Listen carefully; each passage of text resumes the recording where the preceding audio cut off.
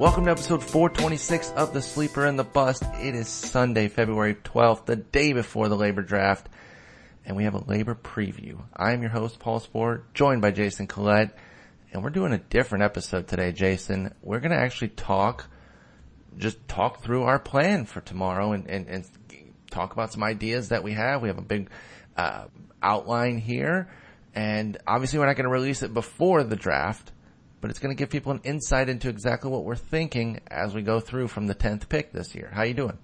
Yeah, plan? What plan? Custer had a plan. That didn't work out well for him either. Then again, our plans haven't worked out the last couple of years either. I think, honestly, my biggest thing this year is let's not do we gotta take this guy in the 12th round because he's gonna be a massive closer. 2 years ago, that was Ken Giles. And stupid Ruben Amaro Jr. didn't trade Jonathan Papelbon away until too late in the year. Correct. Last year, Carter Capps never threw a pitch for us. Correct. This year, when we get to the 12th round, I don't care who was there. Offensive player. We are not taking a reliever. We're not taking, let's see who that could be. Who could Nick emulate Jones. that? Yep. It'll be Nick Jones unless there's a trade in the next 24 hours. Exactly. I don't care if he's there, not taking him. Well, and I love Nate Jones this year. We're not bouncing up Addison Reed like, no, dude, because he's going to have to close to start, and it's going to be awesome, dude. We have to get him. Sorry, Kyle Bearclaw. No, not working out for you either. Nope, none of these guys. Nope. That is our plan. I'm thoroughly convinced if we get rid of that Achilles heel problem, we dominate. Well, let's dive right in because, like you said, history has not treated us kindly. We started well in 2014 and have progressively gone down. And our biggest issue every year, Jason, is hitting, which is not surprising given the focus that we put on pitching, both before in the draft and in season. But the hitting points from 2014 have gone 36, 22.5, and then just 16.5 last year. We were last in runs and homers in a season when everybody had homers.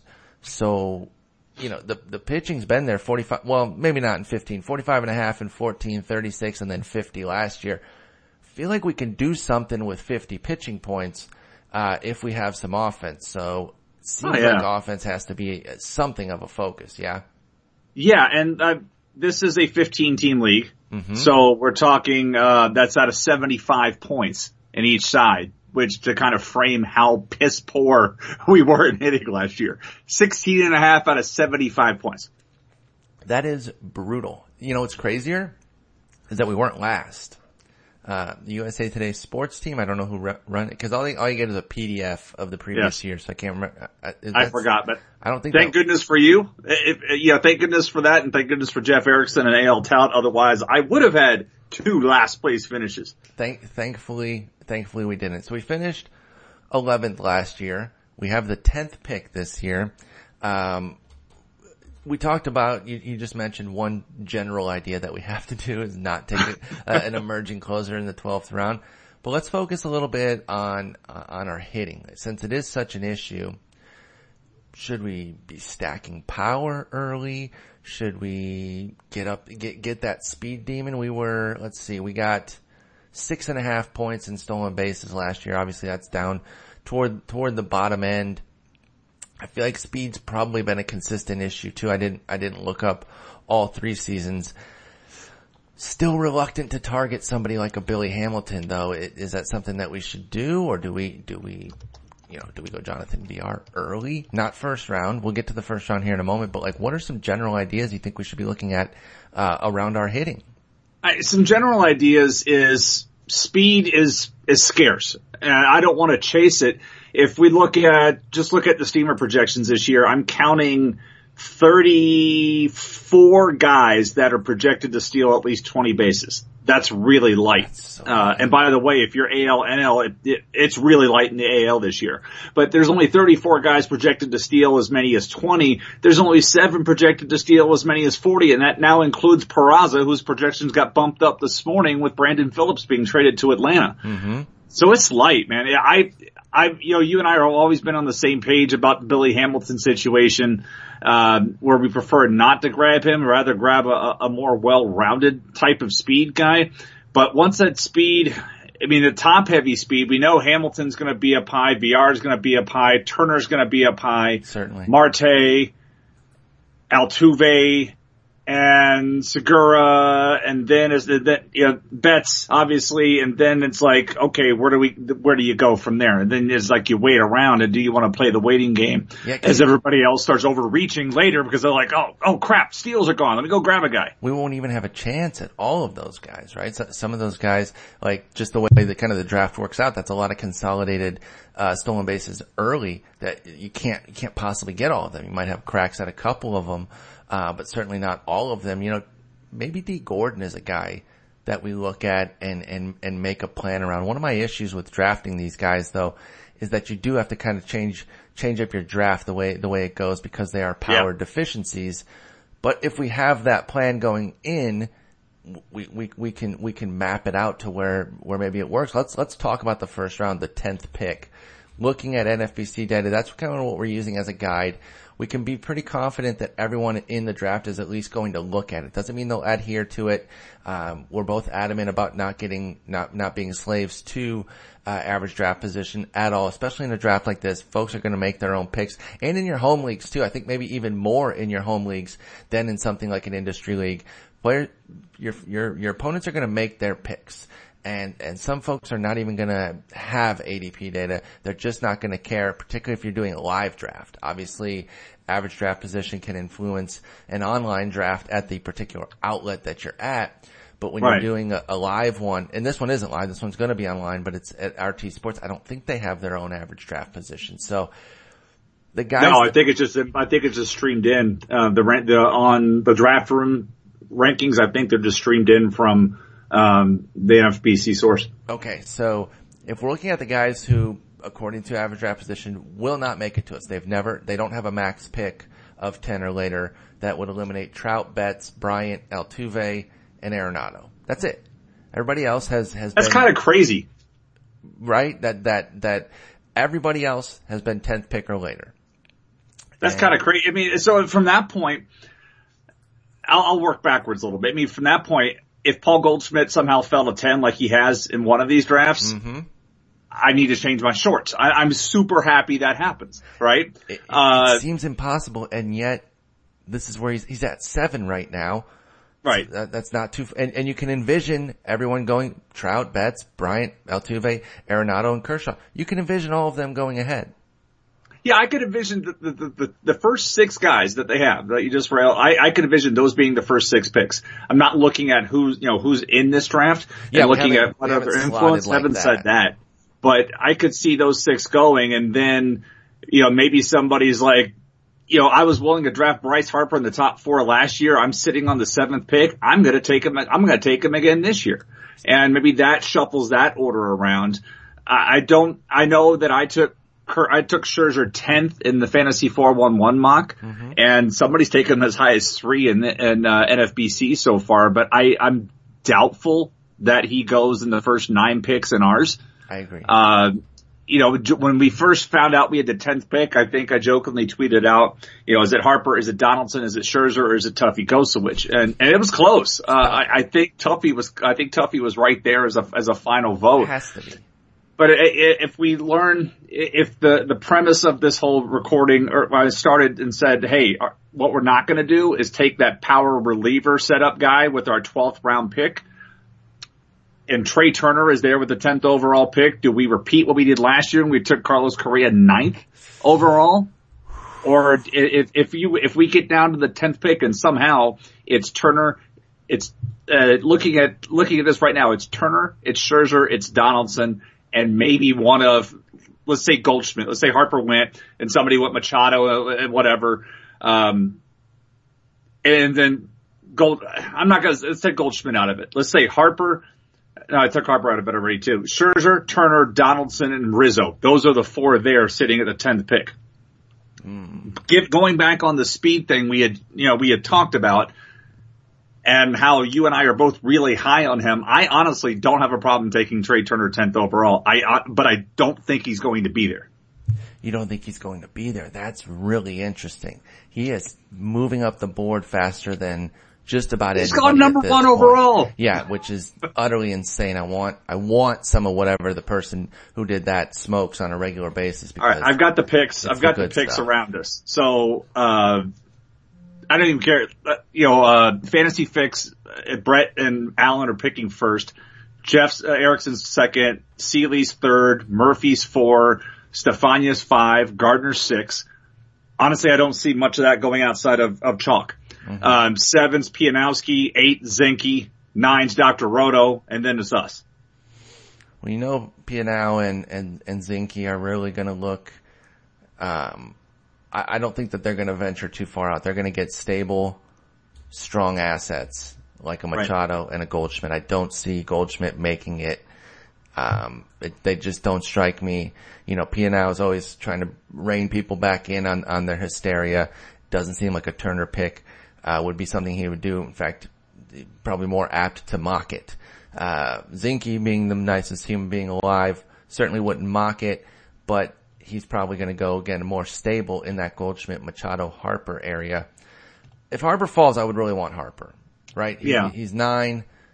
I'm not sure he's going to though, so I do think we are going to be having to be looking at another pick. The only issue I have with Turner is the risk because he hasn't done it for a full season. Although for me, I've been kind of projecting the power is going to push back, right? He's probably going to hit the same amount of homers in the entire season. The 13 that he had last year, probably what he's going to do over the entire year. I don't care about that. I'm looking at the 40 stolen bases and the potential of 100 runs if he's batting at the top of that lineup, second behind Eaton or however they want to go there.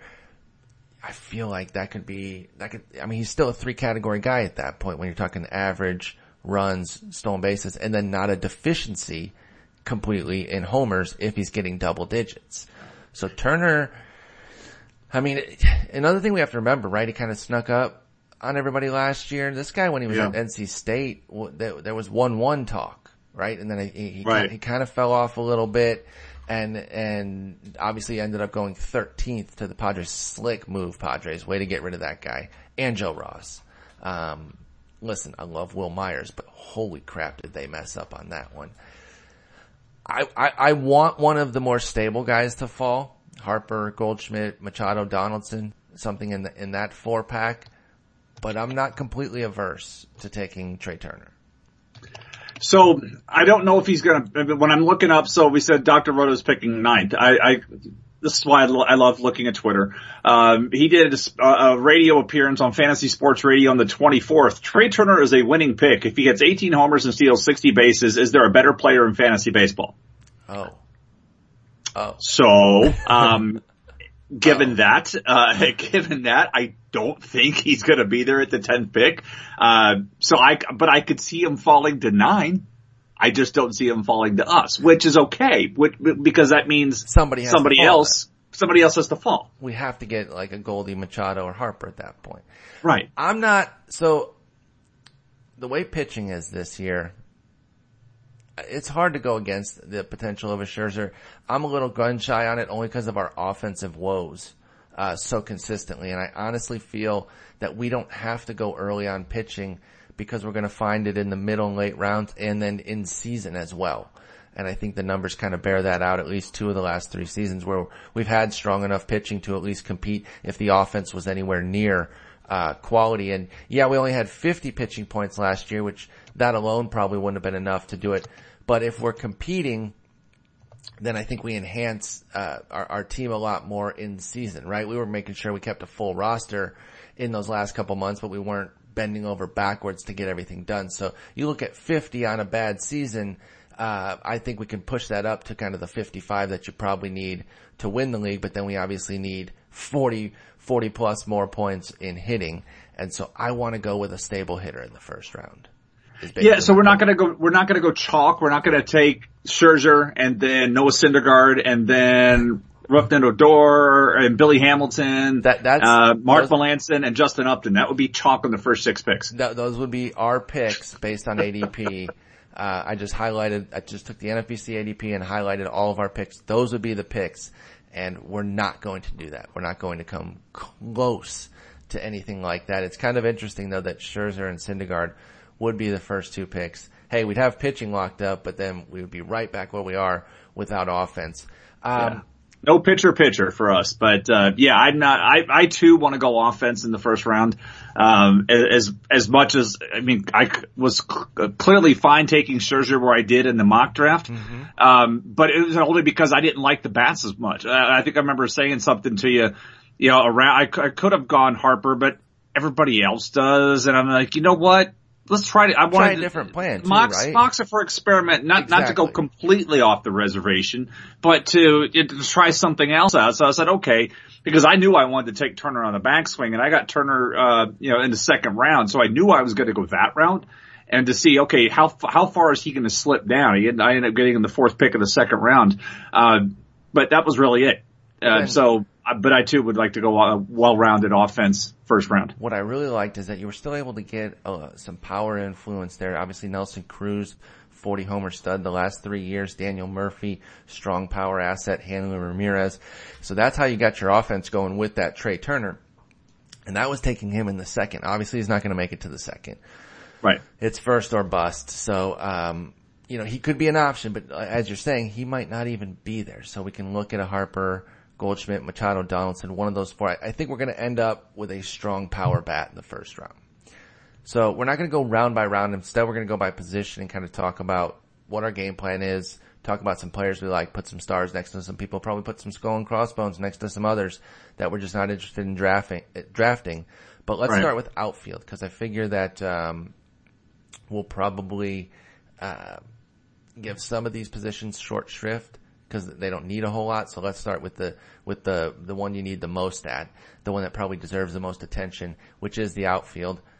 If we get a power stud early like Harper, do we try to get a second one like Stanton, Cruz, Martinez? So we have two guys who could possibly give us 80 plus homers. How would you feel about backing up two big home run outfielders in the first, say, 3 rounds? I would like it because, we've talked about this in the past. Home runs have gone up 2 straight years. They have never, ever gone up 3 straight years. And to me, that's where I'm kind of looking at everything and saying, okay, we saw a big jump from 14 to 15, and even larger jump from 15 to 16. What do we have here coming into this year from 16 to 17? So I want to bring power down a little bit. We're thinking that's going to make it more valuable in my regard. Whereas in speed, if speed is down across the league, you don't need as much to win that category.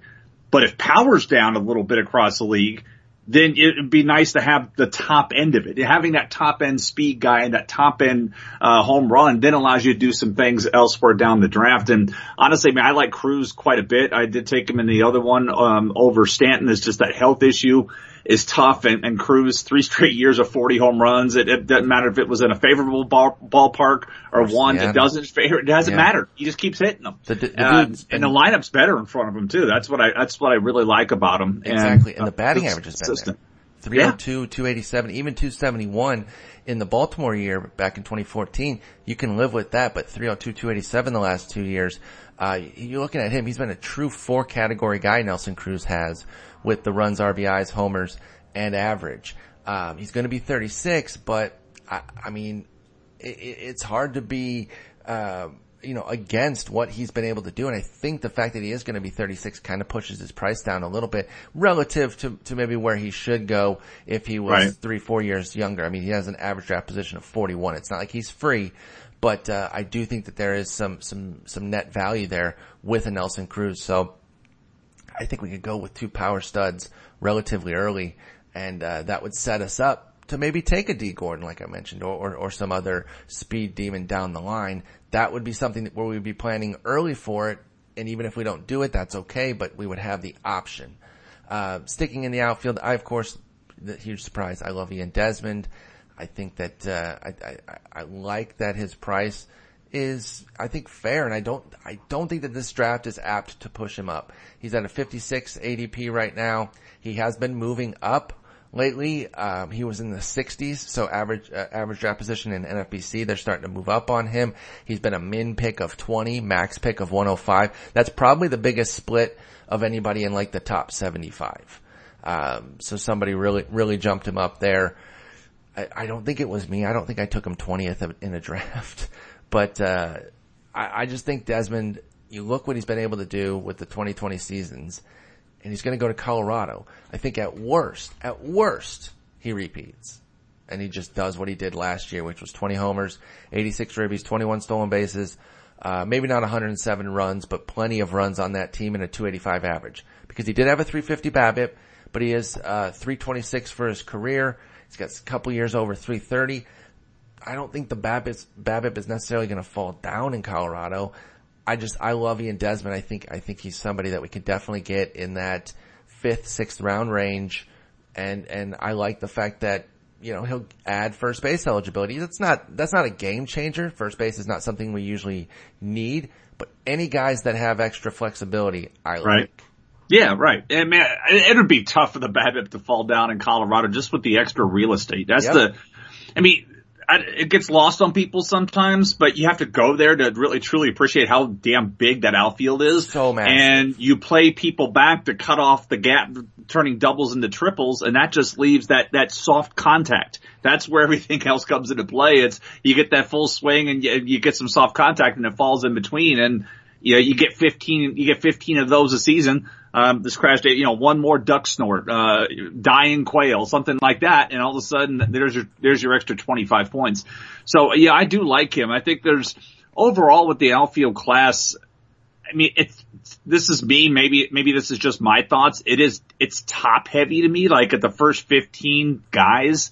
By ADP, I'm like, yeah, cool. And then I start getting down below and then I start finding flaws. You start finding 15. Flaws quick. You're right. And they're persistent. Everyone has some sort of flaw, and I think that's going to make it interesting because obviously there's going to be some breakouts within that group, and identifying them could kind of be the game changer. Let's focus on some bounce backs first, and I'm going to name some names, and if you have some others to add, that's fine as well, but also let me know who you like here. Bounce backs, Andrew McCutchen, Justin Upton, of course, he turned it on late and still ended up having a pretty decent season. Right. Jose Bautista, our boy Carlos Gomez, Randall Grichuk, Hunter Pence, Yasiel Puig. Those are the guys I've identified as strong potential bounce backs.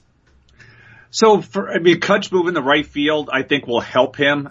He's played center field is a grind. Center field and shortstop, the two most physically taxing positions in front of home plate. Exactly. that there are, and it wears on you and it slows you down, and it definitely did with him last year. He has played, and he's barely missed time in the last 7 seasons. Mm-hmm. And moving a right field should help him. I think it'll help him come back somewhat at the plate, but not back to the do I take Andrew McCutchen in the top 5 overall picks? No, I think right now OPS or anything.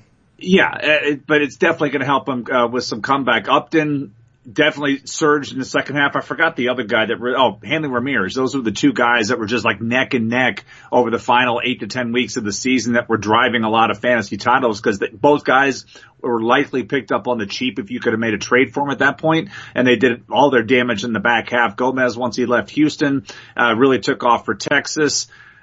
I'm probably the wrong guy to talk to about Pence and Puig because every year, well, at least with Pence, I underrate him, but his consistency, his consistency is good. I mean, he got hurt, but when he plays skills-wise, he's really good. He started to get hurt, though, and part of Hunter Pence's appeal was that he was going to log those 650 plate appearances, so he had solid skills across the board for tons of playing time. Now the knick-knack injuries have started to pile up, and even some catastrophic ones.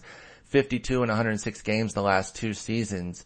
But the skills are still there. If you look at his full season rates over the last 2 years, it's still 91 runs, 23 homers, 100 ribbies, only 6 stolen bases. He doesn't run much anymore, at least not the last 2 seasons, and that probably contributes, or those injuries contribute to that. In age 34, he's probably unlikely to start doing it again, but his price has really tanked compared to where Hunter Pence used to go. He's down at pick 204. And I kind of like that. I feel like he's somebody we could consider. I still love Puig. He's even cheaper, 225. At that point, he doesn't really need to do anything. And now I believe we bet on him in this league last year. Yeah, we did. With like a 5th round pick though. So down here, I don't see much risk. It depends though. Jeff Erickson's going to be hot on him as well. Could bump him up. And I'm down with not overpaying. We can find other guys. I love Yasiel Puig. I still think that, if the hamstrings stay healthy for a year, it could be special. But there are other guys in this range that I'd be comfortable with. Even somebody like I mentioned in this list, Randall Grichuk, who had a down season for him as well and still popped 24 homers. His power is insane. And again, I think that that's going to be a theme that we should kind of focus on, is stacking up power. Right. Because if it does backslide a little bit, or even if it stays, it's still very important, right? Power's never not extremely important in fantasy baseball because of the fact that it contributes to the other all three categories, really. It's a run, it's an RBI at least, and it's some points of batting average. So I think focused on power can never hurt us. I agree. That's where I'd like to err on the side of power. It's more, obviously it helps with runs driven in, and it's movable. It's a counting category that if we need to do something with, we can do something with. So yeah, of the names in that entire list, I think Bautista's the one that concerns me the most. I know he gets on base a ton, but that shoulder ain't right. And we could see it because he's not throwing. Yeah, and you can see it in the velocity. So when he's not throwing, and so the shoulder's not right. Let's see what happens. If we end up taking him, he's not a guy that I want to reach for at all, given the past history. But if the shoulder's not right, the power's not right, and that's ultimately concerning me. I think that's completely fair. And again, you look at a Grichuk. I know Grichuk's batting average is probably even worse potentially than Bautista's if you're making a projection. But at the cost disparity, I think Grichuk would be the guy between the two. When you look at where Bautista's being taken behind him, there are a number of guys that I like better, that I think are safer than him. For the particular skill, if you're chasing a skill, then the argument's a little more narrow. But if you're chasing getting on base, hitting for average, those types of things, I think there's better arguments down the line. I agree. Better options. Let's look at some potential breakouts here. Here's the names I've got. Gregory Polanco, who I'm really high on. Marcell Ozuna, same, if he can stay healthy. I mean, he was on his way to a breakout season before he got hurt last year, and then it kind of fell apart. Kevin Kiermaier, Jock Peterson, Keon Broxton, Nomar Mazara, and Brandon Drury. All right. The Peterson thing I'm a bit concerned about because he's going to hit down in the lineup, and they just added Franklin Gutierrez, which tells me, hey, Jock, if you don't get your stuff together against lefties, we're going to let Gutierrez come in. And Gutierrez, that's the one thing he still does. He rakes left-handed pitching. He crushes them. And I mean, I think one of the main reasons that Gutierrez isn't an everyday player is because of his health too. Right. And so if he had to be pinched into some more playing time against righties as well, I think that could happen. So, I don't mind Gutierrez in like a reserve round capacity for us as well, even absent, us getting Jock. Gutierrez was able to hit righties in 15 and then was disastrous last year. He's been really used as a platoon though. It's almost like that lefty. And that's how he should be though. Yeah. That's how he should be. I mean, this is to me, he's out there and then, Jock's the best center field option on this team, but against lefties, maybe you put Andrew Toles in center field or you let Puig play center field because Gutierrez is really a corner guy at this point. But that to me, when I saw that signing, I'm having a tough time seeing Peterson get over the 525 to 550 plate appearance plateau because of that situation. So that kind of stood out to me with him, but otherwise I do like him. Keon Broxton is a guy I liked last year. I thought he was going to lead Milwaukee in steals, and until VR came out of nowhere to do what he did, Broxton was on his way. Broxton was on his way to do that.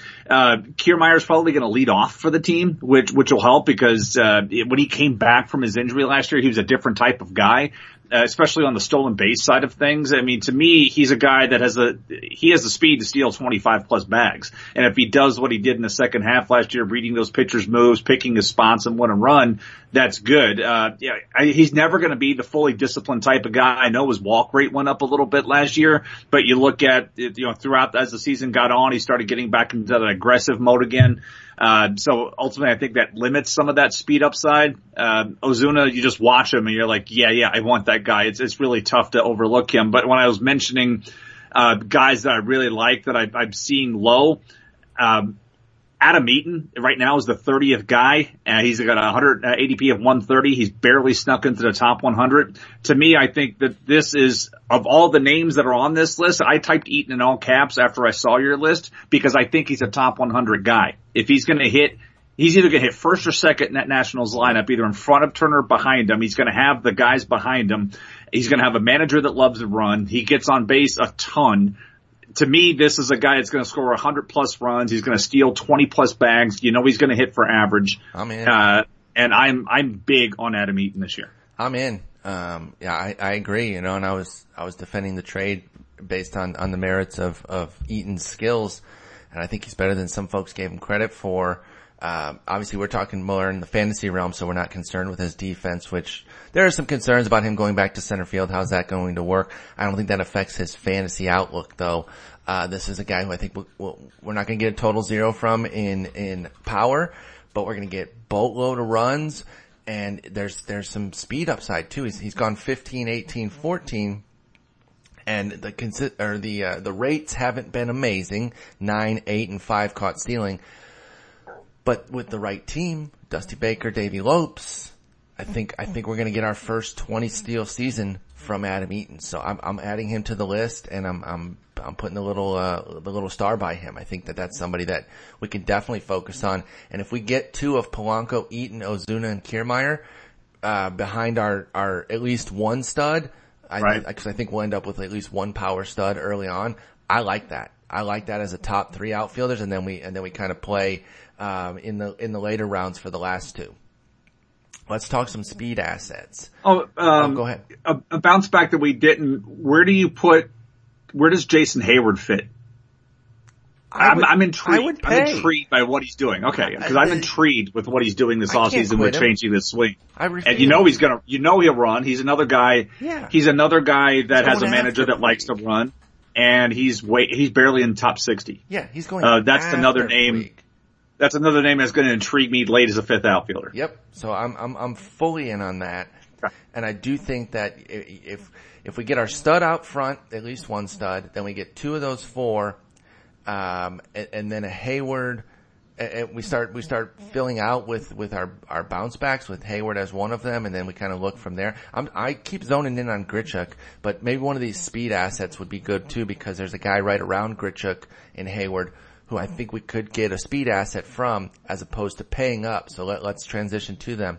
Billy Hamilton, Odubel Herrera, Rajai Davis, Gerard Dyson, Manuel Margot, Travis Jankowski, Ben Revere, Malik Smith, and Roman Quinn.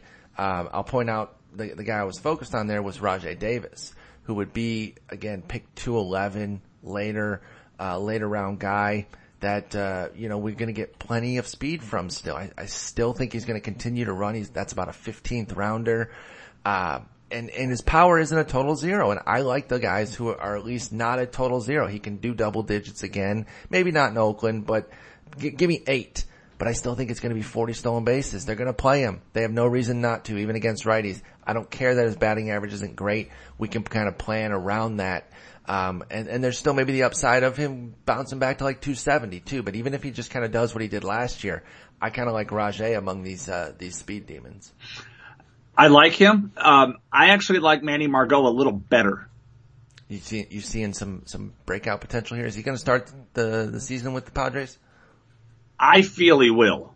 I feel he'll also lead off for them. That'd be great. And you saw what they allowed Will Myers to do last year in the running game, and he runs. And he hit for you look at what he did, but you look at what he did in the minors last year.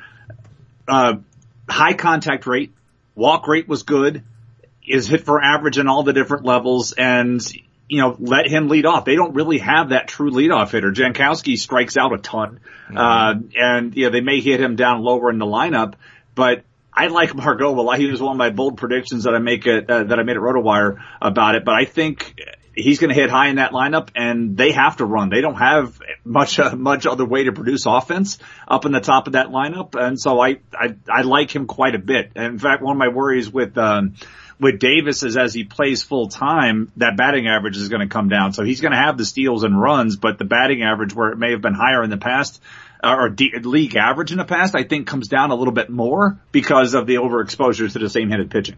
I think that's fair, and I think that's something that we saw last year when he hit 249, Rajai Davis did. So Manuel Margot currently slotted into the center field spot on roster resource, batting second. First or second obviously would totally work. They do have Jankowski first, who's somebody else we could consider, but I like Margot better as well. You talk about overexposed like Rajai Davis. I think that's going to happen with Jarrod Dyson too. I don't know. I think there's some love for him that's probably going to send his price higher than his ADP. Keep in mind these ADPs have been running probably since November. I think at the latest, early December. That's the latest that they started there, but probably some in November when he was still on KC. So they're just kind of catching up. So looking at him at 269, I think is foolhardy. I don't think it's correct if we were to say, okay, we can get him in the 16th through 19th round. I don't think that's going to happen. His min pick is 172. I think he's going to be bouncing back up. Maybe not firmly into the top 200, but probably the top 225. So I think that bounces him way up and kind of takes us out of contention there because Margot is all the way down at 254, and I don't really see him moving too much from that. I don't either. That's going to be his range. I also like Malix. Is he going to start the season with the team? I think he may, only because Colby Rasmus may not. He had the off-season surgery, so he may not be ready to start the season. And if he's not, I think Malix does come up as the reserve guy to that point. And that's a raw speed demon. And I just got done saying earlier, I don't love those. I don't love them when they're expensive. I'm less concerned if you're a speed only guy when you don't cost anything. And Malix Smith does not cost anything, so I'm okay with that. He's just a reserve. He's a reserve grab because again, they could open opening day with a Dickerson, with a Kiermaier, and with a Sousa outfield like they finished last year. But then you could have Smith as your fourth guy. Do we prefer Ben Revere, who goes right around him? Can Revere be any worse? No, he can't. He can't be. And so I'm not geeked on Ben Revere. I'm not gonna lie and sit here and be like, we gotta have Ben Revere. But I feel like he could be a total gem. I mean, it was so bad last year, and a lot of it looks like some rotten luck. This dude was a rock solid steals average guy for 4 straight years. He averaged 303 batting average with 36 stolen bases. That was his average, not his 162 extrapolated. He would have 45 steals if he got full seasons. He has to play in LA, right? I mean, I love Cameron Maybin as a player, but he doesn't stay healthy. I've always liked him. He was coming up as Tiger, and of course, I have a fondness in my heart for him because he yielded Miguel Cabrera for the Tigers. So it's hard to dislike Cameron Maybin, but I just don't know that he's going to stay healthy enough to take a lot of time away from Revere. So I think Revere might even be a better option than Malix Smith in that late round area. Yeah, I mean, the value is in the complete tank, and he is going to hit high. We got torched last year by him. I know. But if he's there and we're looking at it and saying, geez. If it's that late. Let's grab some steel. Yeah. If it's that late and we haven't really done anything great with steals yet, and we've kind of piecemealed it, he could be a big infusion late. I also like Ramon Quinn. Not sure what his outlook looks like right now, but that could be some nice arbitrage because if he does come into camp and start looking like he's going to take a spot, then we got him way cheaper. So that's kind of the interesting thing about this draft too, is that there's a lot unsettled. You can kind of make up some ground on certain players. Yeah, the late round stuff, this is where I think we can really help ourselves out. I mean, there are, especially in the outfield, there are so many guys down there. And we already mentioned Mitch Haniger, a guy that I like quite a bit there. Corey Dickerson, who hit with power. Say what you want about the average not happening. And he really started off slow last year, making the league adjustment, but picked it up in the second half. He dropped 20 pounds this offseason. So looking more cut. And he's what is he, the 75th outfielder? He's just down there right now, or maybe even further than that. These are all guys that are going pick 300 or later on average. I got Michael Conforto, Shin-Soo Choo, Andrew Tolles, Alex Gordon, Corey Dickerson, Alex Dickerson, and Mitch Haniger. See, I like Dickerson and Haniger is the best out of those. Okay. I mean, I'm totally down on Haniger. I'm down to pick him, not down on him. Corey Dickerson, I thought he was going to hit more, outside of Colorado, so I actually still feel confident that we're going to see more out of him as well. I'm not terribly concerned. Like, obviously the batting average will stay down relative to where it was in Colorado, but I think it's better than a 245. I think he could hit 265 with, approaching 30 homers, really. And he gets his splits, and he'll sit against lefties. I mean, they used him at times. They had to use him against lefties because they just was nothing else, that they had to play. But I mean, when you look at what he did, the first half he hit 230 last year, and the second half he hit 260, 302, but slugged 481. I mean, he was about 10% above league average offensively in the second half, considering everything else that had happened, to him. So, I like him as a late power play. His value's a bit depressed because of what happened last year, but I still think he falls into 20 homers. What about Shin-Soo Choo? I don't know what to make of him at this point, but he is completely forgotten. He's going pick 332 on average, 79th outfielder off the board. I know there's some playing time crunch in Texas, but I don't know that it's going to affect him, particularly against right-handers. I mean, they're paying him way too much money to just hide him. I don't know that they can hide him. He's making $20 million, and even in last year's, it was a bad season. He only had 210 plate appearances, and he wasn't great. It was a weird one though, because he actually hit lefties better in a small sample, 56 plate appearances compared to 154 against righties where he wasn't great. But he's always been somebody who hits righties throughout his career. Is there any love for Shin-Soo Choo, at age 34? He turns 35 during the season. I mean, not really. I mean, when you start to see a guy, hit better against same side, we start to see that with veterans later in their career. They start, if you look back at some of those guys, they'll do better against same-sided hitting. But part of the appeal to Choo was always that he got on base a ton, hit leadoff, and was able to score you some runs. Yep. Now you look at it and, Roster Resource has him projected to hit second, but you could easily see that going down if Andrus, we talked about Elvis Andrus, by the way, another guy I really like this year. But we talked about him and him playing hurt with that sports hernia last year, not being able to run, but he was getting on base. And for me, unless you're looking to break up the righties at the top of that lineup, I don't know why you have Andrus hitting way down there in the bottom of the lineup. I'd rather have Choo and put the pressure on the defense to have that Gomez and Andrus at the top of the lineup, or hell, even have Andrus leading off, but put more of that pressure to set up Beltre and Napoli in the middle, and Odor at the middle part of that order. But I don't see Choo. Yeah, I don't see Choo staying at the top of this lineup, and to me, that's always been his appeal. That's fair. We'll see where it is when we get to him, in the draft. What about an Andrew Toles? This was somebody who made a nice impression last year, toward the end of the season. Former guy from the Tampa Bay organization, had some personal stuff that got him off track, some mistakes, if I recall correctly, that kind of almost cost him his entire career. Of course, the Tampa regime is out there with Andrew Friedman in LA. They brought him back. He zipped through the minors, again, finished with a flurry. Had some flashes in the playoffs as well. Had a couple bad throws, but had some offensive flashes that kind of kept his name on the radar as well. But I don't think he's going to be somebody who's super expensive. Do you see any potential breakout here? I like him as a reserve guy, and to see what happens. I mean, he's got tons of athletic ability. You just watch him and you're like, wow. But I'd take him as a reserve. I don't think there's any need to take him as a fifth outfielder or a utility type during the active part, but the skill set intrigues me to grab him in the reserve round. Okay. Let's move over to catcher. And I put catcher second because it's always a problem for us. Always. And we're always left saying, we'll wait. And then it gets to, okay, we got some targets, like a Yasmani Grandal or something, then he goes, and then we have, okay, here's our backup, and then he goes. God, last year was so terrible in that regard. It just kept happening. And so we kept punting it down the line, and we end up chasing catcher all year, really. That's what ends up happening. So the average draft position thing, I only identified it because it did give us two catchers in relatively early fashion there. It gave us Real Muto and Yadi Molina in the 8th and 13th.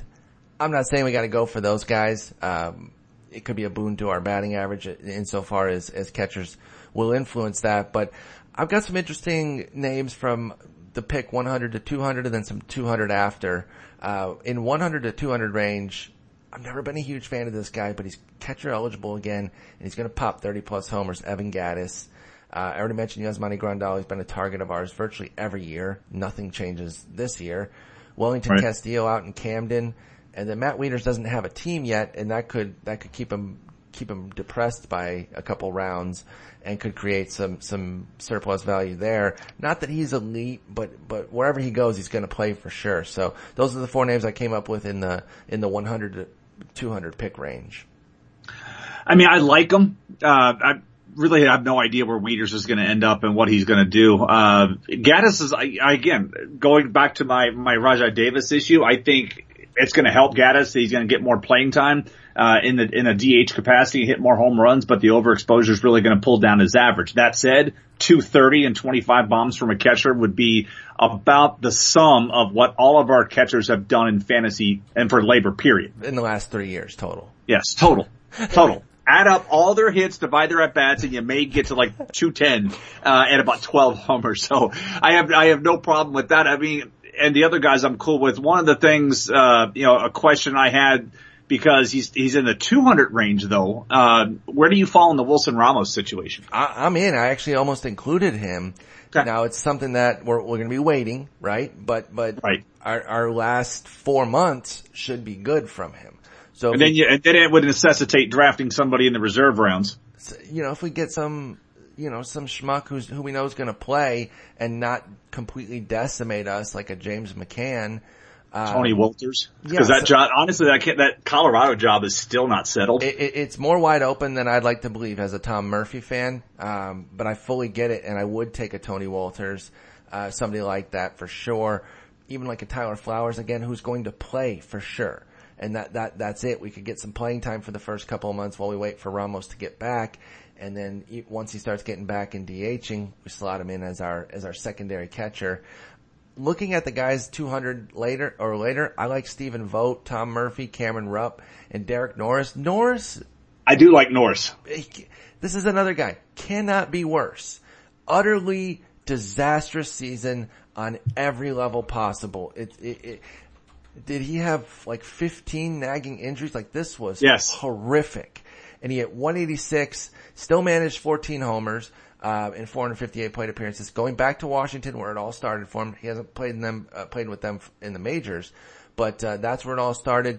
I kind of like him. I would do a Washington themed catcher of Norris and Ramos and then get that backup in the reserve rounds.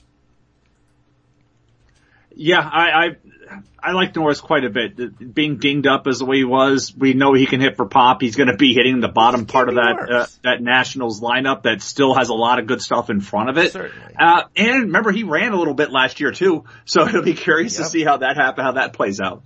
What about a couple bounce backs in addition to Norris? Yan Gomes or Devin Mesoraco? Any of those get you at all?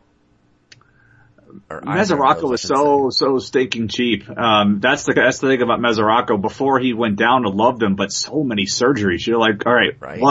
What do we do now? It's been bad. I like him better than Gomes. What about Austin? This is not a bounce back. This is like more of a breakout type, but I didn't do a breakout section. What about Austin Hedges? He hit in the minors last year. Really for the first time that we've ever seen him hit. Hitting was never supposed to be his game. He was supposed to be a catch and throw guy who was going to be guaranteed playing time because he was so exemplary behind the plate and had a big season in El Paso, 21 homers, 82 ribbies, 326 average, 356 OBP, so he doesn't walk much. He only got like a less than 30-point split there, but a 597 slug. I know PCL and El Paso, I know that influences it, but this was a guy who didn't hit anywhere else, and he's had other friendly environments, so maybe there's a little something there at age 23 where he's kind of busting out any love for Austin Hedges.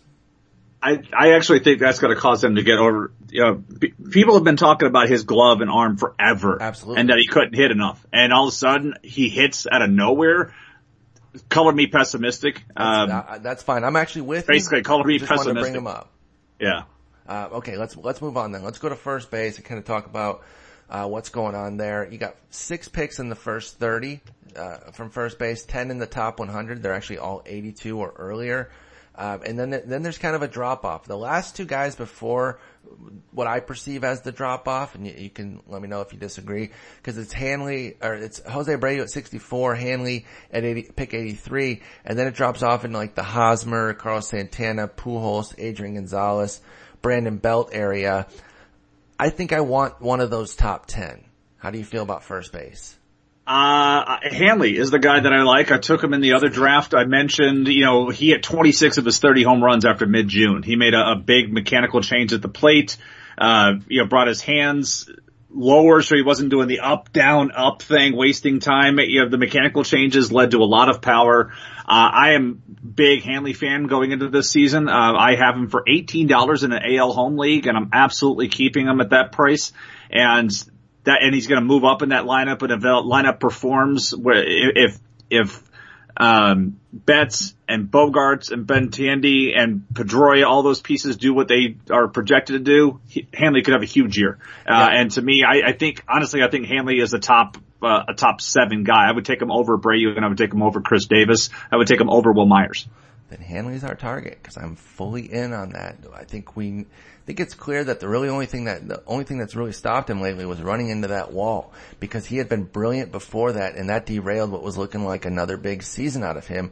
And Hanley's bat has had some lulls, but they've usually been due to injury, and then he bounces back. And so I think even at age 33, I'm in too. I know he's coming off of a huge year, but I'm willing to bet as well. So I think Hanley becomes kind of a focus for us to lock up first base. I don't want to be swimming in the mediocre pool for our starting first baseman. And in fact, I don't even know if I want to be swimming there for corner. Let's shift over to third base really quick. I think we can get a corner here as well. There are 4 in the top 12, so we might end up with one of them, and that would obviously change the plan at third base entirely if we ended up with if Arenado somehow dream fell, that'd be amazing. But I'm talking Machado or Donaldson are more likely for us. But then there's not one until pick 67. It jumps, it drops big time to Seager, Carpenter, Frazier. I actually like the mid tier here. Your Anthony Rendon, your Alex Bregman, Maikel Franco, Justin Turner, Jake Lamb. I'd like to get somebody out of that range if we don't end up with a big stud up front. And then we could probably get corner via Ryan Healy, Michael Moustakas, Nick Castellanos, Yangervis Solarte. I think even a Travis Shaw with full time in Milwaukee could be interesting. What do you think about third base? It has some depth. I too like Bregman quite a bit this year. I'm a little down on Frazier. I'd rather not have to settle for a Todd Frazier situation. He's the one guy that I look at this list as in the top 10 that, I want to avoid him. And he's the guy that I could easily slide down, to get out of that. I do like, Jake Lamb. If memory serves me correctly, he really had some issues in the second half last year, as people adjusted to him a bit. I think there was also a nagging injury. I think he had a hand. You keep talking, I'm going to look that up. That's the piece. And then the guy that intrigues me is Yuli Gurriel. I don't know about his position eligibility. He's listed as third base here, but he's a complete wild card down there, because he is, he played 5 different levels with the Astros last year in the system, but in each case, he made a lot of contact, didn't walk, but didn't strike out a ton either. And I think when you look at him, you see an ADP of 270, and they gave him a 5-year, $47 million deal for a reason. And if he hits the way they projected him to, this is a guy whose ADP is well underrepresenting where he could end up. And because that third base situation, there's a argument to put him in the top 16. He looks like Gurriel is going to be third base only, eligibility wise, but he looks like he's going to play first base. And again, adding an eligibility, I don't care if it's one that isn't super necessary. I like it, because then you have the flexibility to move around, and we can get free agents that we like, because we can say, we have a spot at third base now because we can move Gurriel here, we can do this guy here, we can do all that sort of stuff. I like adding eligibility, so I'd be interested in like a Houston third base corner there with Bregman, Gurriel. I don't usually get too hyped on the shiny new toy, but Bregman is one that I'm interested in. I don't know, Jason.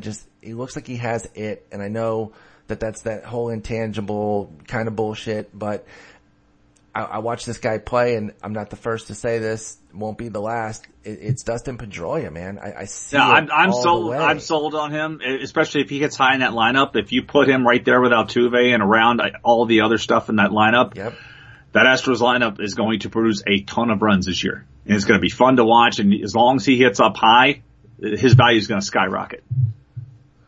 Yeah, I completely agree. I don't mind dipping in on this offense as much as we can.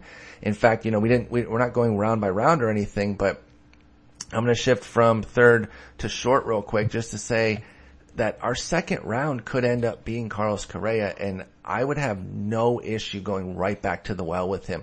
He did not bust out like we thought he could, but he certainly wasn't bad. He's not the reason for our finish. The 2096 with a 274 and 13 stolen bases, it was essentially a carbon copy of the 2015, despite 54 more games. But, obviously more ribbies and runs. I was okay with that from a 21-year-old. So I'd be more than willing to go back to the well with him, in the second round. And if we ended up with like one of those third basemen, if it was Machado Correa, I would love the way Machado Correa Cruz to start our draft. It'd be fun. I'd be drooling over that. Are you kidding me? Yeah, especially would if Machado be fun. Started running again. That'd be great. By the way, Bregman went 61 in the mock draft to Jeff Erickson. And what's his ADP?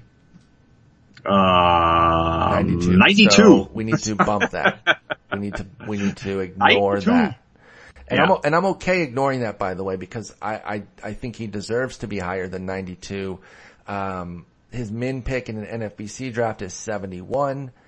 I think we need to start slotting him around your boy. You said you're looking to replace Frazier. I think we slot Bregman in right there and imagine that he goes as the seventh guy. And so if we're not ready at that pick, we're not going to get him. But I think that's where we need to get ourselves ready. I mean, you have the also guys at corner of Healy and Moustakas, Castellanos, Solarte, and Shaw.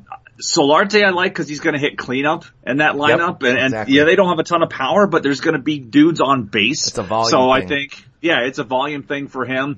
I think the same could be said. I don't know where the mayor of Ding Dong City is going to be hitting, but I do like Shaw just because he's going to play. I mean, look at last year. They just give these guys opportunities to play. And there's not that much depth on that roster, so they can let him go out there and do his thing. Yeah, he's got his limitations, but he could volumize as well. VR was somebody, obviously, that they let play a 25-year-old who they said, listen, we'll just let this guy play, see what's up, and he broke out. Now, does Travis Shaw's mayorship travel? Like that? I think it does. I think it's his Twitter handle, isn't it? I think so. Or no, it was Jared Kravis that made the on, nickname anyhow. Jared said it, and so I'm sure Jared's blessed it. I hope. It is just Travis _Shaw 21, but his baseball reference nickname is Mayor of Ding Dong City.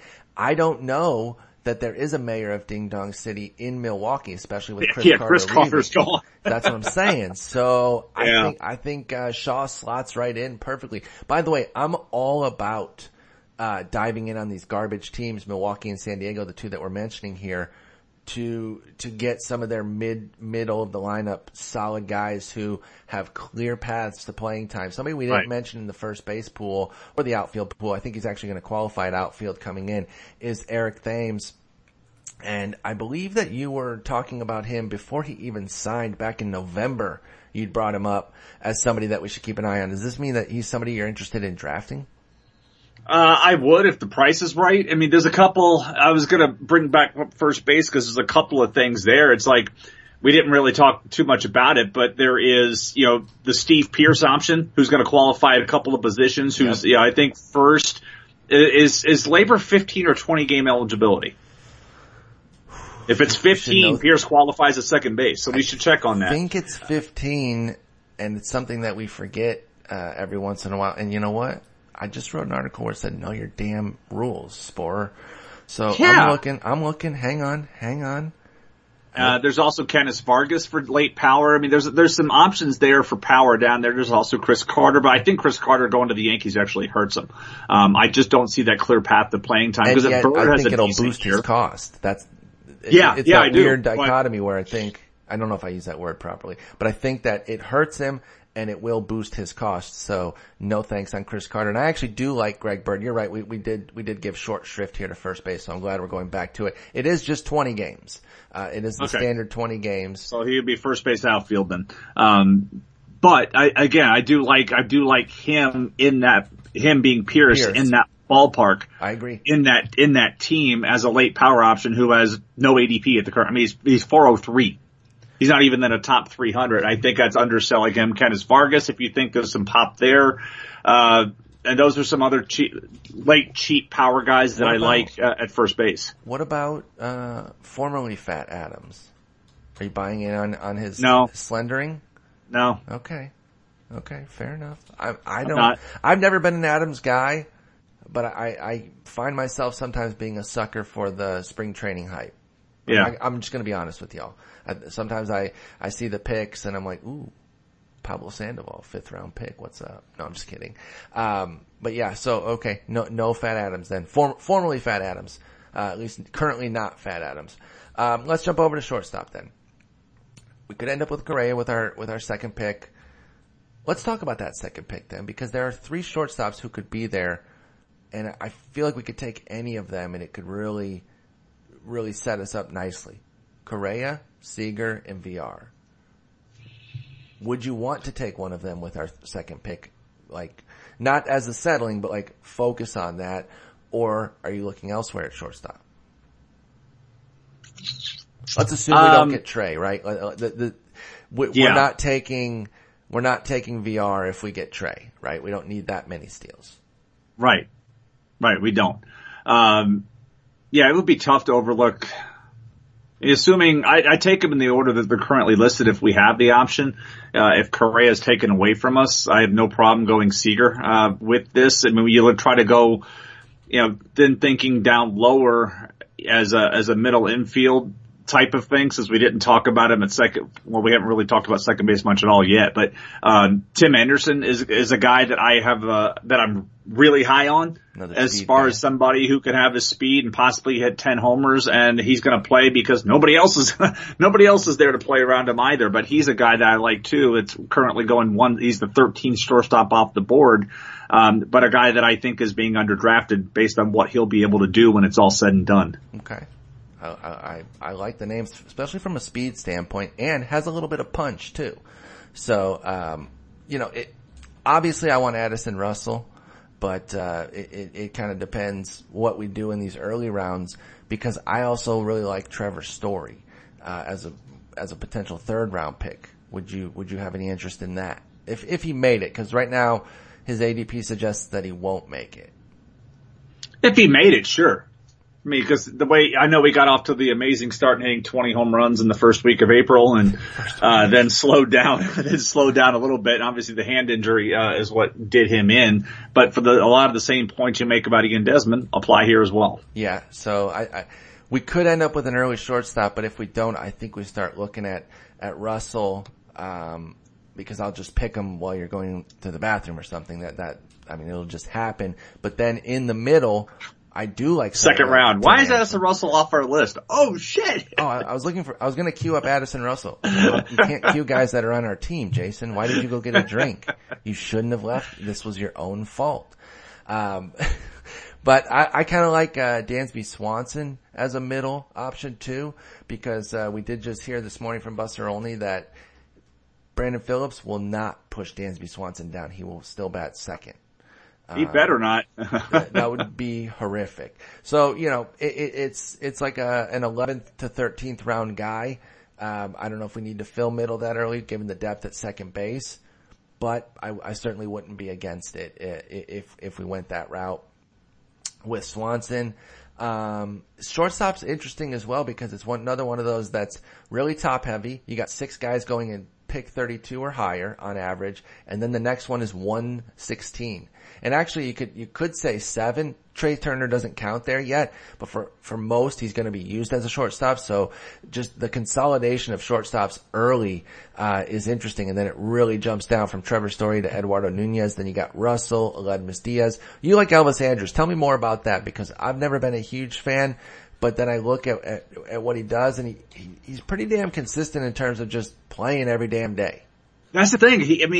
There's only one season of the last 6 or 7 where he hasn't swiped, I think 20 or 25 bases, in the second half last year with just getting on base like a monster. And again, why isn't he, I had him last year. I remember acquiring him and saying, okay, I need stolen bases, and he's getting on base. You're like, dude, run! And then then we find out the sport's hurting you. Okay, that's why he wasn't running, because he said it hurt him the most on base running.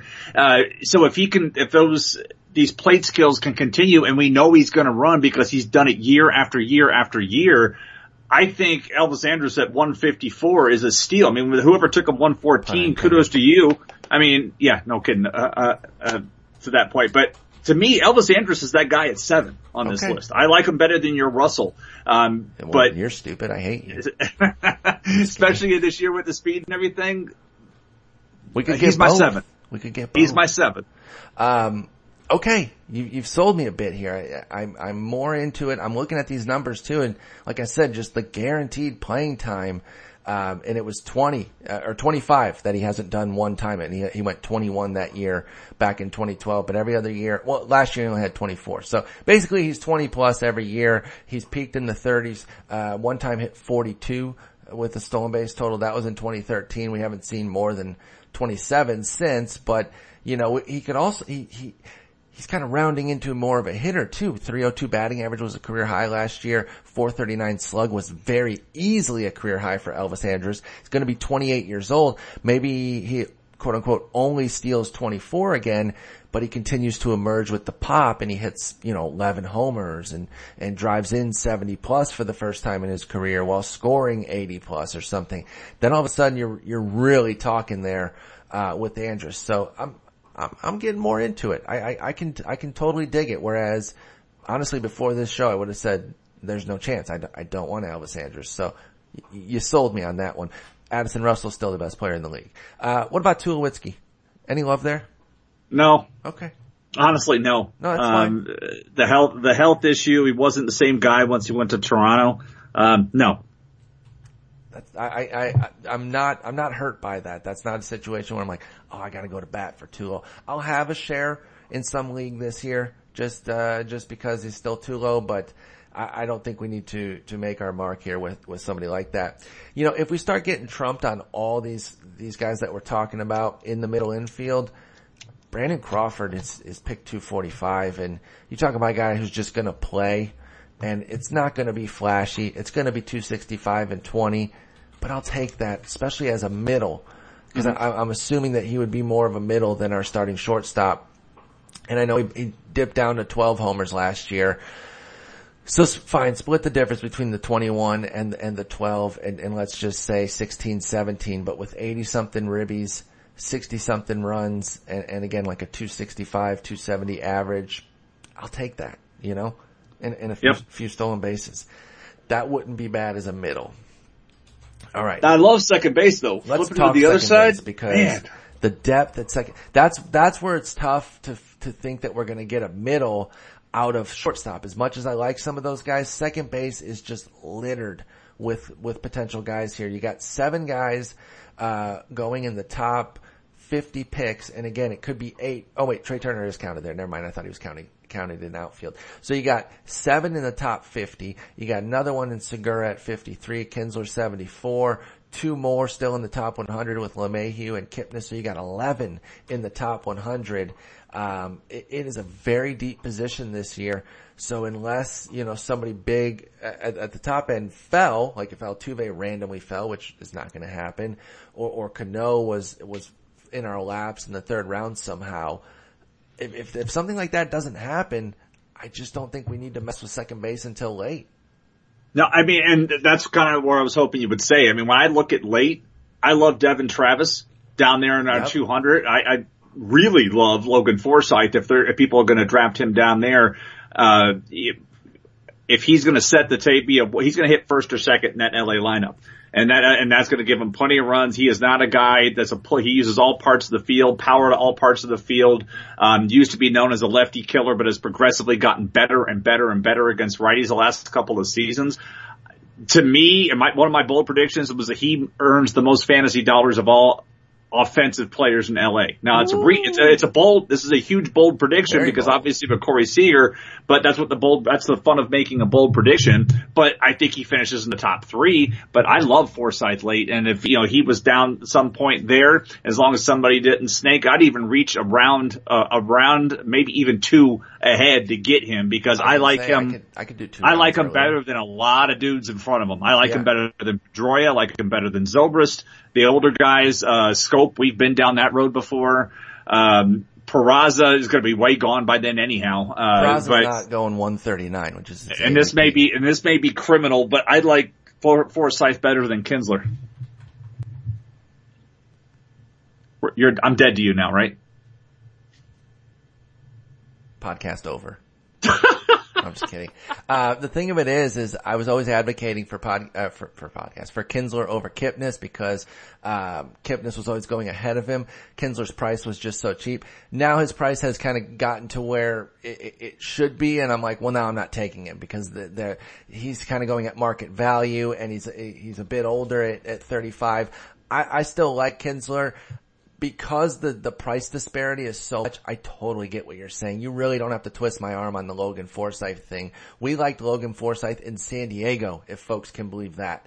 For those that have been listening to us, I think we drafted him that year. Towers of Power days, that we were talking up Logan Forsythe in Sandy freaking Ego. So this is not just a Tampa Bay homer thing for Jason, and we're both on board. So I'm completely comfortable. Even if he was our starting second baseman, I would have no issue. And I'm super high, especially at his price, on Joe Panik. I don't think there's any way that a healthy Joe Panik doesn't hit 290. There's nothing in his skills to suggest that he shouldn't have hit way better last year. I think a lot of it was bad luck.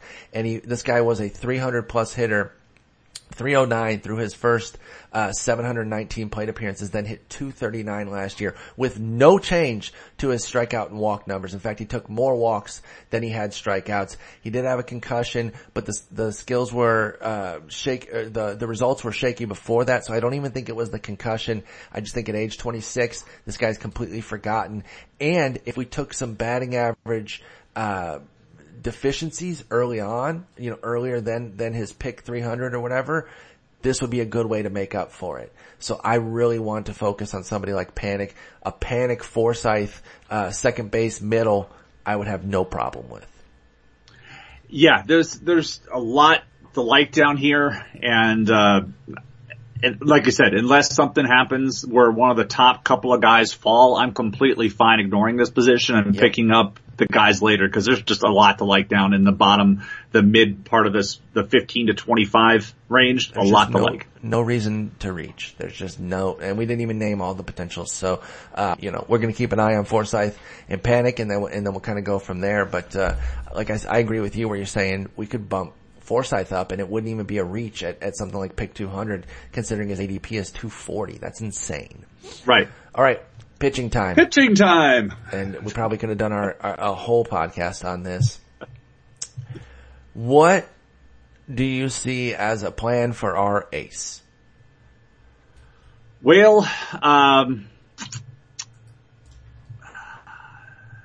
what do I see as a plan for ace? I feel like we're going to end up with Justin Verlander as our ace. Are you taking... How many batting breaks are you taking in the first few rounds? I mean, no, what I'm thinking is offense in the first round, offense in the second round. Yep. So then that cuts us to the third round. I don't want to go hitter, and then grab a pitcher. Okay. That's just my personal thoughts. What if it was Archer in the fourth? I know. I mean, honestly, color me a little worried about the whole World Baseball Classic coming off a year where he threw as much as he did last year and a year he threw as much as he did the year before. So, no, I don't want him. Okay. Wow. You've changed. I don't know you anymore. I'm a little worried about that. Little worried. Okay. What about price?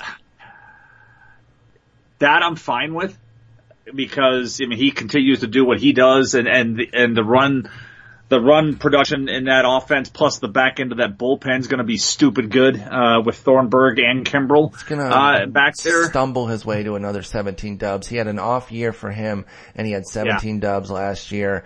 Everything really was in order except the home runs and that made the ERA and whip go up. I would take Price, as we're thinking through the first 6 rounds, though, as we're thinking through the first 6 rounds, if we go hitter, coming out of the first 6 rounds, we've got to do ideally, I would like to have 4 bats, a pitcher and a closer. God, I love hearing you say that because my next topic was early closers, question mark. So you're in on one. I'm in taking a closer I took Ken Giles in the mock. Exactly. I'd take Ken Giles again. I would do it again.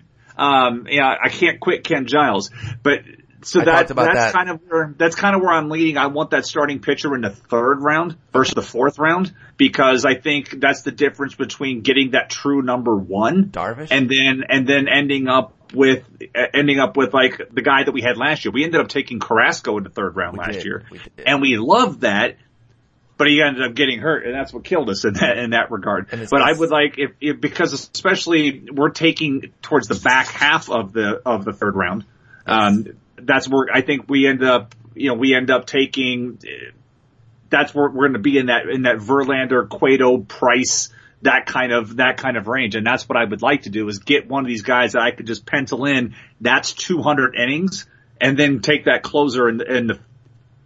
That would be later in the 5th, and then come back and get Giles late in the 5th. So if you're looking for 200 plus innings, does that eliminate Darvish because he hasn't done it? Yes. Okay, so it is Verlander, Cueto, Price. I can get behind that. And if it's Cueto, that makes even more sense to take Giles or one of the other stud closers because of the Ks that they're going to get to kind of I took Giles in the 6th round. I'm sorry. I took Giles in the 6th round, not the 5th. So that's even better. If we focus on Giles, if there's a run on the Chapman, Jansen, Britton, who are I think the clear top 3, then I do think we can wait till the 6th to get Giles. I don't think we're going to get trumped on him. I still think we're the leaders in the clubhouse. I talked about it on Sirius, just last night. We're saying we've been on this train forever. We're not getting off now. I think this is finally the year. And I know we've been saying that the last 2 years, but the skills are not in question. And in fact, outside of a bad start last year, he was nails. And, I did take him in front of Chapman and Britton in this mock. I know you did, but that's Jansen was 1, and then the other, and then was in the middle. So what I'm thinking though is on that swing, if we let that 6th swing and try to get it back, swing right, swing direction. Yeah, we try to come back in the, I'm all over directions now. Let's see. 1, 2, 3, 4, 5, 6. Yeah, I took Carlos Martinez in the 7th round. So on that kind of swing, if we were to say, if that was Chapman and then Britton, I think Giles goes in the top 5. And for us, maybe we are the highest on him. Maybe we have the most helium. We definitely are. Here's the thing. Right. I really think, now I don't want to wait too long, right? I'm going to get your guys' thing. So I'm not saying we just blindly follow the ADP and then we get sunk when somebody takes them ahead of us. I'm down to get Giles. But I also don't think that we have to completely reach in the 5th. I think 5th is too high. We can get him in the 6th comfortably, I think. Edwin Diaz has not even been taken in this mock, by the way. Here's the thing. This group pushes down closers. There are some in the group who don't, like us and it's gone Jeff chalk Erickson. though. 7 closers gone is the top 7. Oh, okay. How do you feel about? Oh no, I take that back. Kelvin Herrera went. Mark is 8. There's 1, 2, 3, 4. There's 8 closers, so and Herrera's. I'm fine with him. Okay, because I love Herrera too. And would you be averse to getting both in the 6th and 9th? Let's say if Herrera went before that, if Herrera went as early as I took him, I think we skip. In a vacuum, yeah, because that definitely takes us out of the 12th round to take another guy. But that's why we do it. Yeah, but that's why. I want to say that's why we've been doing these 12th round picks, because we've had that one closer. We've had one closer in the first 11 rounds, and then we're like, okay, do we take the guy that we know is going to get 20 saves, or do we take the guy who has the upside to get 30 if the guy that the suck guy in front of him sucks? Mm-hmm. I want to go back and look. Sorry for the keyboard noise. No, it's fine. We're typing on this. This is a little bit more free form than the normal pod, so hopefully people understand that we're going to be typing and all that sort of stuff. I want to see how that one played out. Well, if you're going to write an article about your guy, you need to at least put let me go back again. I know this person did. It drives me nuts, but hey, I did the draft. I'm like, could you link to it? Right? Could you let us know, like, what you actually did? Here we go. Mixed labor draft results here. All right, come on, real time. Spray it out. It's linking to this year. Yeah, it already flips. Well. No, that's the bummer here. Hang on. Oh well. Where's my? Maybe I have it. I've got my recap from last year. Okay. Or we did the same thing where we both just linked to the other results. Yeah. But I want to feel like we keep making this same mistake because we forget the second closer and then we're like, oh, okay. Wait, did I write it? I wrote one in 15. Did I write one last year? I apparently did not. I wish, I wish they would keep the draft orders on RT Sports. I don't know why they don't do that. I really wish they would. Right. That kind of bothers me. Well, I guess I didn't. I'm an idiot. Wait, we may have. I don't know. Hang on. Nope, it's the same line I came to last time. Somebody said we drafted Caps. I didn't write about it last year. I suck. Or if I did, I didn't label it in a Google friendly way. Yeah, I didn't either. I don't see anybody. Everybody did the same thing. I have the 15 labor draft recap, but not the 16. Same here. Thanks for great podcast listening, folks. Yeah, we're just Google searching our stuff that doesn't exist. At any rate, I think we know what our issue is when we start kind of betting on the next big thing when they don't have the job yet. Herrera is kind of a next big thing guy, but he has the job, right? So what we're really trying to stay out of is that, even Dellin Betances, not that we think he's going to get the job or anything, but somebody who doesn't have a job. Nate Jones was a good one you mentioned, or trying to guess. Right. We talked about our like of Jim Johnson. Yeah, and that's the thing. We don't have to go Giles Herrera, because if we went Giles, I'm okay waiting for Johnson because he does have the job. We're actually taking the guy with the job who maybe has some risk to lose it, but what is it? What do they say? The possession is 9/10 of the law or whatever. So we would be getting the guy who actually has the job, and I'd be okay with that. If we didn't, and even, going back to our crappy team thing, which I guess Atlanta's part of that, but Brandon Maurer in San Diego. Yeah. Wouldn't have an issue with. So I'm saying if it worked out with Herrera, I would be comfortable going Giles Herrera, say like 6'9", nice. But I don't want to force it. And Giles is our focus. I'm 1,000% down with that. But then beyond that, we kind of let the market dictate. But we're not going to get stuck trying to say Cal Bearclaw, Matt Bush, Daniel Hudson, right. the next big thing, Mauricio Cabrera behind. Now if we got Jim Johnson, then we can go Mauricio Cabrera in the reserve. By the way, did you see that stuff that I think it was a comment on the podcast post about Mauricio Cabrera? There was a guy who did a breakdown on his skills, and it showed his fastball to be a little bit better than we gave it credit for in terms of the swings and misses that it was getting, and that we might have undersold him a little bit. So I just wanted to point that out. I still don't think he's a closer. I still think he's a reserve pick at best. Yeah. What about Neftali Feliz in Milwaukee, sticking with the crappy team thing? He kind of got himself back on track last year. Crappy late, yeah. How old do you think Neftali Feliz is? 30. He's 29. Which obviously you weren't that far off. That just kind of surprises me. I think I did this with you or Eno before, but I don't know. I thought he was like 33. I just thought he started at 21 though, so he has been around for a long time. I mean, if we want to go and try to take one of these guys late, if one of these relievers late in the draft we think may close, I think Felipe Rivero is a guy that I like, in Pittsburgh. In Pitt? I like him quite a bit because the stuff is really nasty. You don't like Daniel Hudson? That's a reserve ground. To take that job? I liked him last year. I picked him as my guy to lead the Diamondbacks in saves. Disastrous stretch, Jason, where I think I owned him. Yeah, I think he allowed 24 earned runs in 9 innings. I think it was, I'm not even exaggerating. I think it was something that utterly ridiculous. But before and after, Hudson was amazing. And so I don't want to undersell Watson, by the way. Watson could just hold the job. That's not out of bounds at all. But I'm looking at, 9 2/3, 26 earned runs. This was from June 23rd to August 2nd. Before that, Daniel Hudson had a 1.55 ERA, and after that he had a 1.66 ERA. So if it wasn't for 9 2/3 of the most utterly disastrous innings that you could think of, his numbers would look a hell of a lot better. So I actually like him a little bit more as the closer in waiting in Pittsburgh. But I don't know that that's a distressed situation because I think Watson could actually just hold it. I mean, because of Rivero's a lefty and they have Bastardo, they don't need Watson to not close to have a lefty, right? To your point about how nasty Rivero is, he's going to work as the loogie if he has to. And even as a non-loogie, he can do full on. By the way, just as you say it, Edwin Diaz goes to Derek Van Riper in that mock. And then there we go. Nando's up and then you, by the way. But anyway, so I think we have because I would have taken Diaz if he was still sitting there, by the way.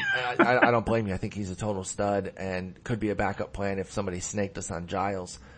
Because here's the thing. We're not publishing this till after the draft, but everyone's going to know we like Giles. Like that's a thing. Everyone knows it's no secret. All right, let's shift over to what we really love to talk about, which is starting pitchers. I think we have a closer plan in place. We're going to have an ace closer, maybe a secondary ace, but if not, we're going to bottom feed and supplement it in the reserve rounds. So let's talk pitcher. I wasn't sure where you were going to say on the ace plan. So the fact that you're talking Cueto, JV, or Price, I'm in. Let's do it. Let's get that 200 inning stud, who, is not flashy. No one's going to be oohing and on when we take him. But all three of them are strong assets that I feel very comfortable with.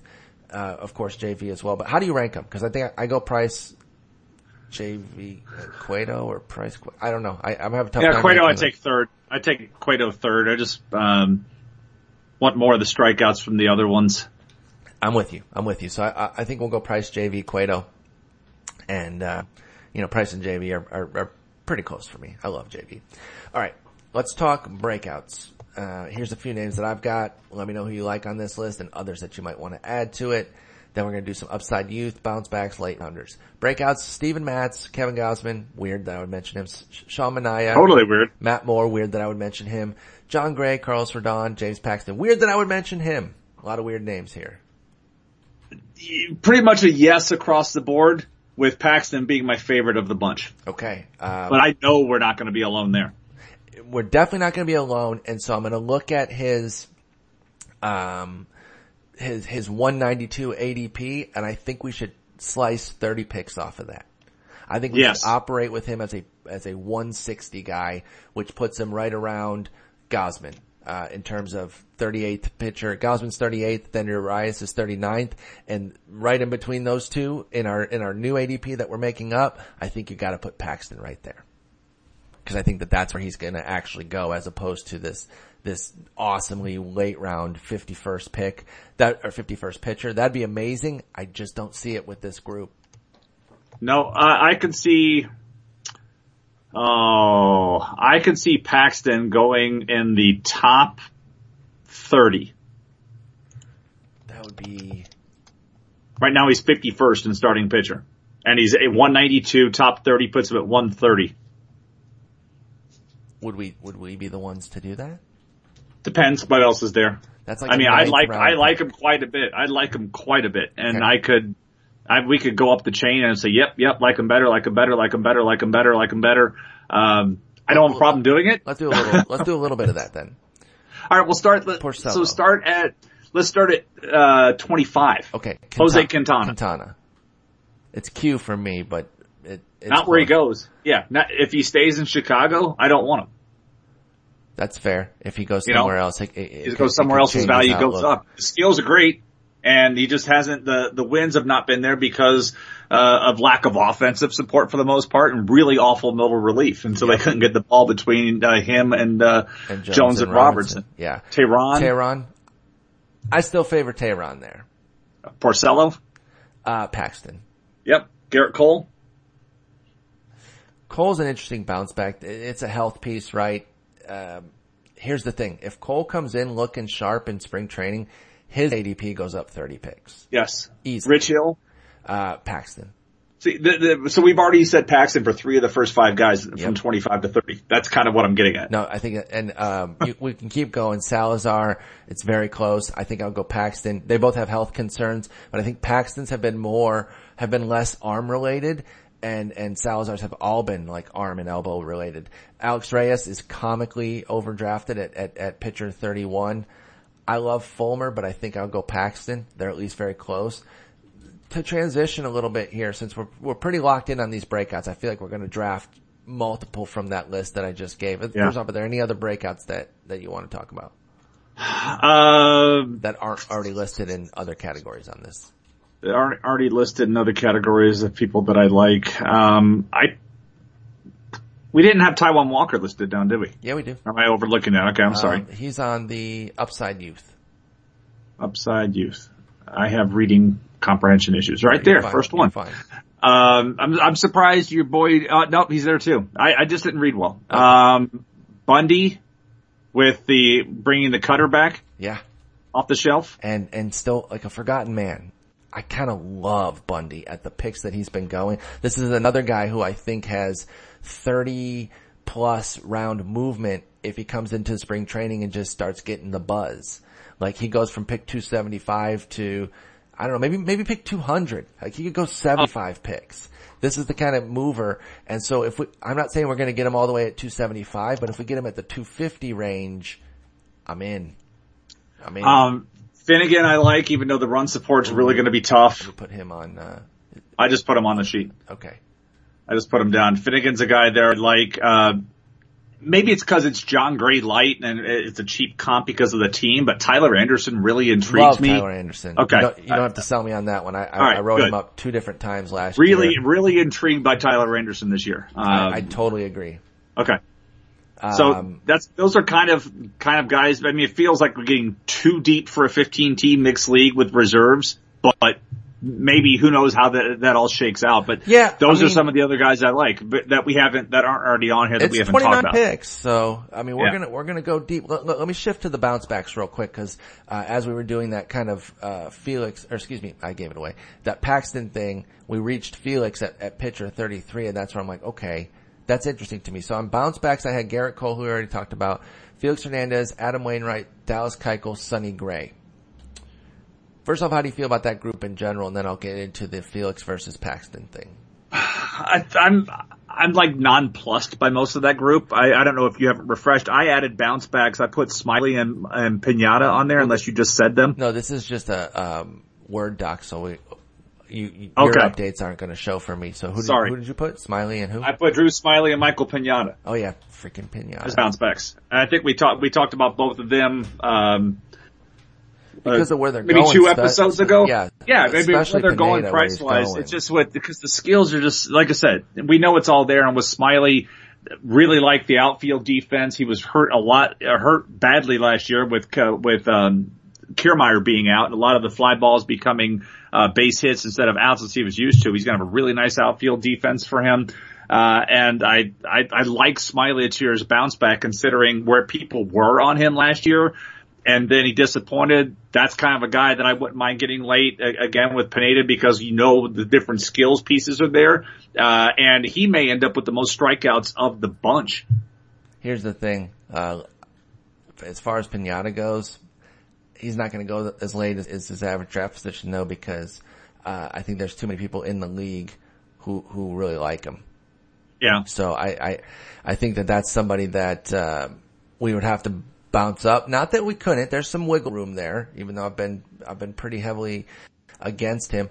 I think this Fangraphs team is still going to be Podhorzer, and I know Podhorzer likes Pinata, so we're going to have to be careful on that one. So would you take Paxton over Felix? Yes.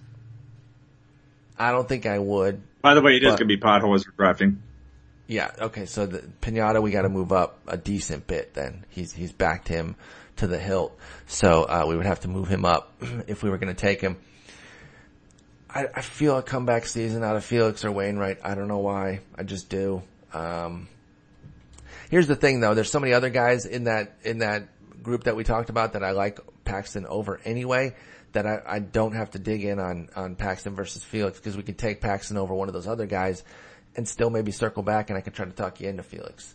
I don't think it would have to be a battle between those two, but I wouldn't mind balancing some of our youth, with a more staid guy. Obviously our first guy is going to be a 200 inning lockdown stud like, Cueto, JV, or Price, but then I still like Felix is going to have the innings. I feel like maybe a cutter's the answer for him too, since that four-seamer just doesn't have the heat. We'll start cutting it up a little bit. And the changeup's still great. Even though there's only 3 mile per hour difference, his changeup was still awesome. So, yeah. I don't know. Another one I like, who's way cheaper, is Sonny Gray. And I've always liked Sonny Gray, but I've always thought he was just overpriced, as like a top 20 pitcher. And then he just completely fell off last year. It's health. I get it. And health is still a concern. But where he's going as like a 50th or later pitcher, do you have any love for Sonny Gray? At that price, I'm okay with it. He's not somebody that I'm targeting, but at the price, if he's going to be down that low, sure. Okay. Resounding endorsement for Sonny Gray for Jason. I'm just kidding. All right, excuse me. Let's talk late rounders. Because, we're going to have to go. Let's see. This goes 435 picks deep. So those guys that we were talking about are all well in line to be drafted. Even somebody like a Mike Fultonevich, who we put on that list. And you talk Tyler Anderson, pick 371. He's slated to be picked there, or to go in this draft. The names I have on this list are Ivan Nova, who we've discussed before. Yes. Matt Shoemaker, who we've also discussed. Alex Cobb, who of course we discussed. Lance Lynn, Wei-Yin Chen, Shelby Miller, and I added Michael Wacha, who's also going obscenely late. How do you feel about the late round group? Love Nova a lot. Basically to me, it's Nova. It's Nova, Shoemaker, Cobb, and then and then Robbie Ray is another name to consider there, just because we know he's got his issues third time through the lineup. But 200 strikeouts is still 200 strikeouts. Even if he falls down a little bit, that's still 180 strikeouts. Exactly. He's going to actually be higher probably in either the upside youth or the breakouts, though. He's going right around Pinata at pick 218. I think he's another guy that Podhorzer likes. I'm putting him on the list under breakouts. And when we did the Ray versus Pinata, I've come around a little bit on Ray. I could be talked into it. You don't fake your way to 200 strikeouts, though. You just don't. And right. So even though I've been against him because he allows way too much hard contact, we've both actually been against him. But I think this is, a decent lesson. And you can be against a guy, generally speaking, but at a certain price, like they say, everyone has their price. For what he's done with 200 strikeouts, and looking like somebody who you can feel comfortable you're going to get at least 180 innings out of, I can do it. I could do it with Ray. That was an interesting phrasing. I could pick Ray. I could see that for sure. But I love Nova as well on these late rounds. Are we not doing phrasing anymore, people? Are we not phrasing? We need to get drops. We need to get producers so they can just do drops when I say that great stuff. But yeah, Nova, Shoemaker, Cobb, all in on those. Like I said, I still love Wacha. It's health. It's not skill with this guy. It's really not, at least not as far as I'm concerned. And he is dirt cheap. I actually listed this other guy in the upside youth, but he's going super late. I don't think Jose Barrios is done. He's had 5 seconds in the majors.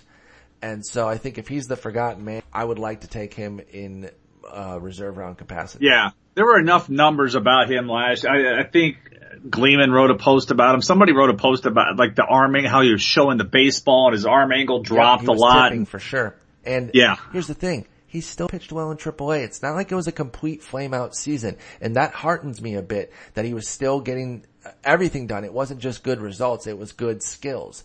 All the skills were still there in AAA. So whatever he had was enough to still fool them. So the stuff was still good. But when major leaguers know it's coming, it doesn't really matter what you're throwing. If they're tipped off to it, it's game over. So I like Berrios as well. Again, I want to balance the stability with veterans with some youth upside. Like, I think sometimes we get a little too youthy, and if we don't pan out on everything, then that's why we end up in the middle of the pack or lower. And I think that's happened, particularly on offense. And pitching, I'm more open to some of the younger guys, for sure, but with the hitting, I think we definitely have to be smarter about getting some veteran presence. That's why somebody like a Nelson Cruz does appeal to me. But on the pitching, I'd still like to balance it out a little bit as well. That's why a Nova, like a Nova and Berrios combo, I really like. We have upside with a veteran and upside with youth, while also having some stability that I feel like Nova's going to throw at least 150 solid, upper threes ERA innings. Not necessarily as a worst case. Of course, when you're talking about a fourth, fifth starter, there's always a worst case. But I think that's a pretty decent low end projection for Nova with the ability to do much more. If we're trying to predict the pick that sends me off the edge when Howard Bender snipes us, it's going to be when he takes Ivan Nova in like the 20th round right in front of us. If that son of a bitch takes Ivan Nova, it will be on when we get to New York City. Say, the New York City massacre Kellyanne Conway will be talking about will actually be a real tragedy, and it will have happened when I take all the food in sight for Howard Bender and he doesn't get to eat any of it. None of it. And I will pick it up and lick it. I'll drop it on the floor. I don't even want it. I don't even want, oh, that's a great burger that you just ordered from Foley's. Punted. I will just punt it in the middle of the restaurant if he takes Ivan Nova. I'm not dealing with Bender's shit this year. Pardon my language. I'm gonna figure out what his favorite beer is. I'm gonna call ahead and talk to Damien and be like, Damien, see this guy's picture? That guy does not get served that beer. You're out of it. You're out of it. And then I want you to give me a picture of that said beer right in front of him and be like, guzzle. Done, Bender. You're done this year, dog. You're done for. So that about wraps it up. Hour 45 minutes here. I think we've come out with some ideas that we're focused on. We're going to go hitter, almost guaranteed. Is there any pitcher that falls in the second round that you would want to take? Any pitcher that falls in the second round that I would want to take. If Bumgarner was there, would you be like, we have to take him? Or, nope. Okay, good. So if Scherzer is sitting there that particular late, he is the only guy that would make me change my path. And I could get on board with that. I think it's purely hypothetical, though. I don't see it happening at all. But if it happened, we're on board together. We can do that. And then that third round pick just becomes another hitter, and we're right back on track. The good thing is we have plenty of time to adjust our strategy in between our picks. Not that we're picking at the end. I think one year we picked 14th or something stupid, or even the wheel. So yeah, at least this time we don't have to wait too long in between picks. Yeah, I kind of like it, and it will give us some time to kind of continue to morph here. I feel like we haven't had as distinctive plans as maybe we should have in the last 3 years, because we do think the same, and we kind of know where we're at on everything, but talking it out, I think, is going to help us. So we're ready to finally bring home that crown. I think we've got a winning plan here. We don't do a set in stone plan because it just takes one Howard Bender to completely blow it up. That's why we've covered so many different names and ideas that we want to go for, and backups to those guys. You don't get Devon Travis, you just get Logan Forsythe. You don't get some big batting average guy you like. You just get Joe Panic to secure it. Somebody wants to go too crazy on Alex Bregman, that's fine. Then we'll take Maikel Franco. I don't mind. I think there's a lot of options for the paths that we want to take. And all I know is we're tying up about 5 hours of people's listening time on Tuesday between this one that's going an hour and 45. Yep. And the live feed for those who want to listen all the way through it. And I feel like they're going to love it. We got so much good feedback last year from it. We had to redo it, but I think this year the combination of this, all right, this is what they talked about. Now let's see how they executed it is going to be fun. Exactly. And it will be a lot of fun to, some of these names that we said, oh, we really want to get him. We got to focus on him. And then we're going to see how it goes. So Jason, I will talk to you tomorrow evening, and we will have these posted on Tuesday for everyone to listen to. All right.